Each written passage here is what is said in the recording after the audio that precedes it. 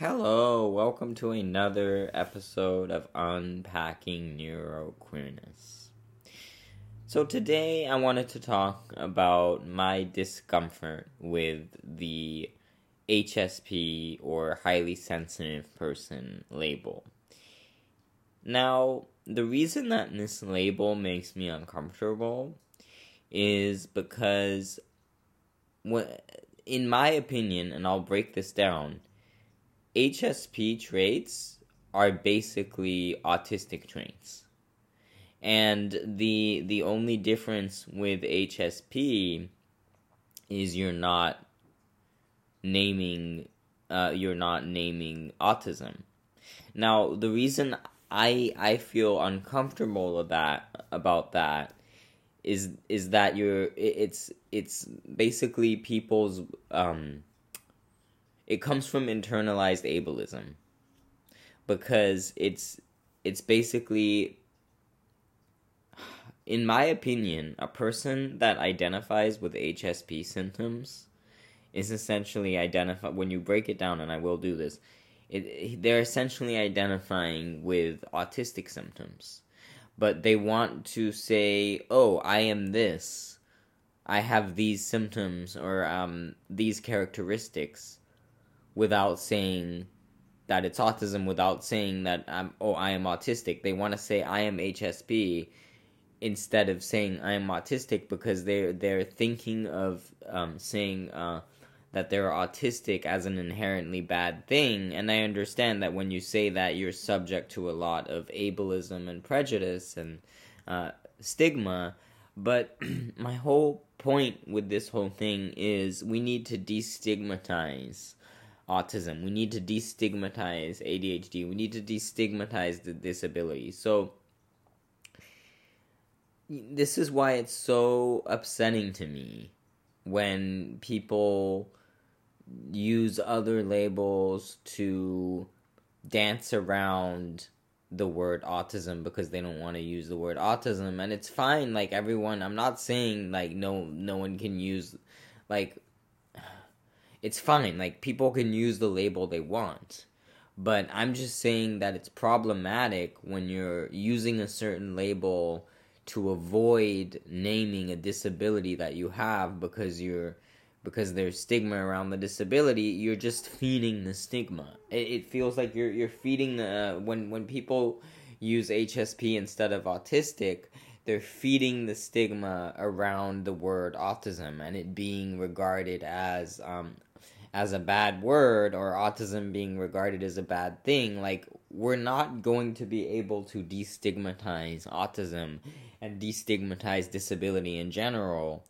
if we keep using these labels as a replacement. Now I'm gonna get in, because I promised I would do this, I'm going to list off just a few HSP traits that I've found out there, and I'm sure there are more that I could list off, and might sound a lot like autism as well, but let me name some. So, sensitivity to lights and sounds. Sensory overload. Like autistic people have. Interesting. Sensitivity to caffeine and medications. Like a lot of neurodivergent ADHD autistic people have. Interesting. Feelings of overwhelm in crowded places. Like a lot of autistic people have. Okay. Feeling more drained than others after spending time with people. Another classic characteristic of autism. High masking, low support needs autism, but nonetheless autism, and we need to show people that there are different ways that autism can present. It's not just one way or the other. And anyways, moving on. Affected by the energy and moods of the people around them. Oh my god, another trait of autistic people, or a lot of autistic people, not everyone, but it's pretty common with autism. Startled easily. Okay, what does that remind me of? Autistic meltdowns. Difficulty with transitions and change. Another classic characteristic of autism. Avoids violence in television and movies. Now, this depends also, and a lot of these, I'm sure, not every autistic person has, but it is also very common with autistic people to be sensitive to extreme violence and such. So, yeah, basically,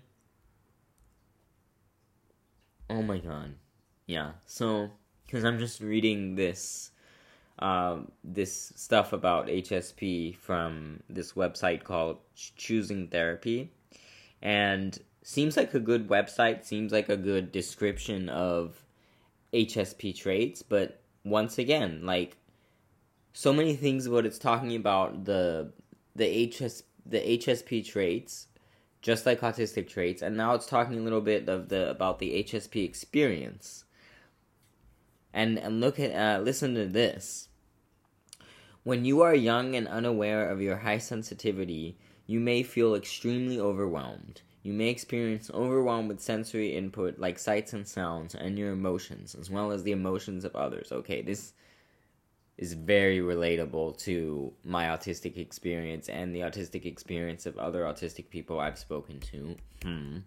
American culture does not fundamentally value sensitivity like some other cultures. So HSPs can feel, though, as there's something wrong with them, as if they're oversensitive or weak. Wow, just like autistic people feel, like just what I've been talking about, one of the things I've been talking about on this podcast for the last 120 episodes about my autistic experience.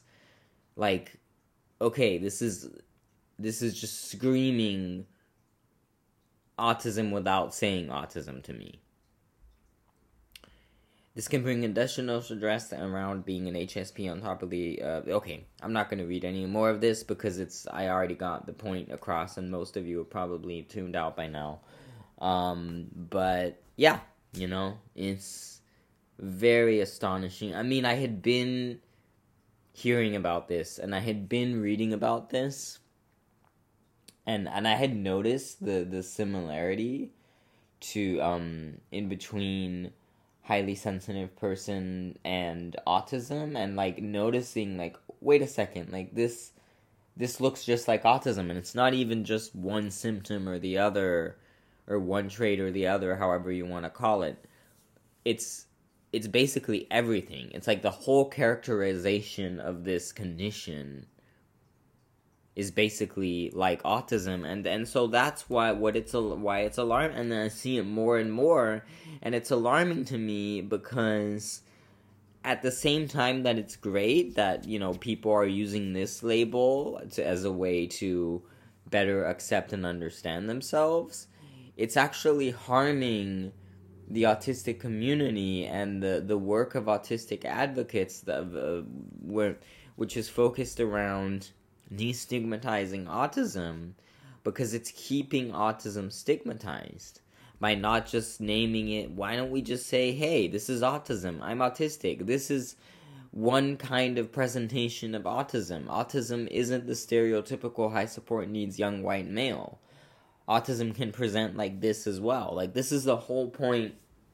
This is one of the whole points of doing this podcast, is to show different ways that different brains can work, to show different ways that autistic people can present, different ways that autism can look like, because autism doesn't have one specific look.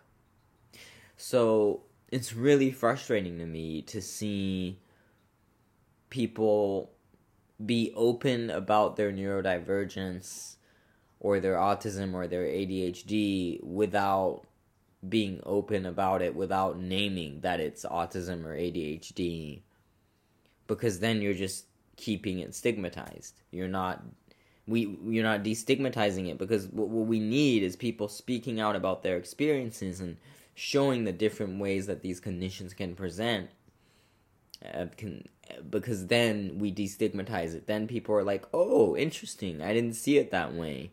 And then there's more understanding about it, and then it becomes destigmatized, and then more people become comfortable talking about their traits and talking about their experiences with autism, and then the conversation around autism then begins to change from a more pathologizing, more negative perspective to a more neurodiversity affirming perspective, where we just better understand different brains and how they work instead of pathologizing and traumatizing autistic people from a young age for not behaving in traditional neuronormative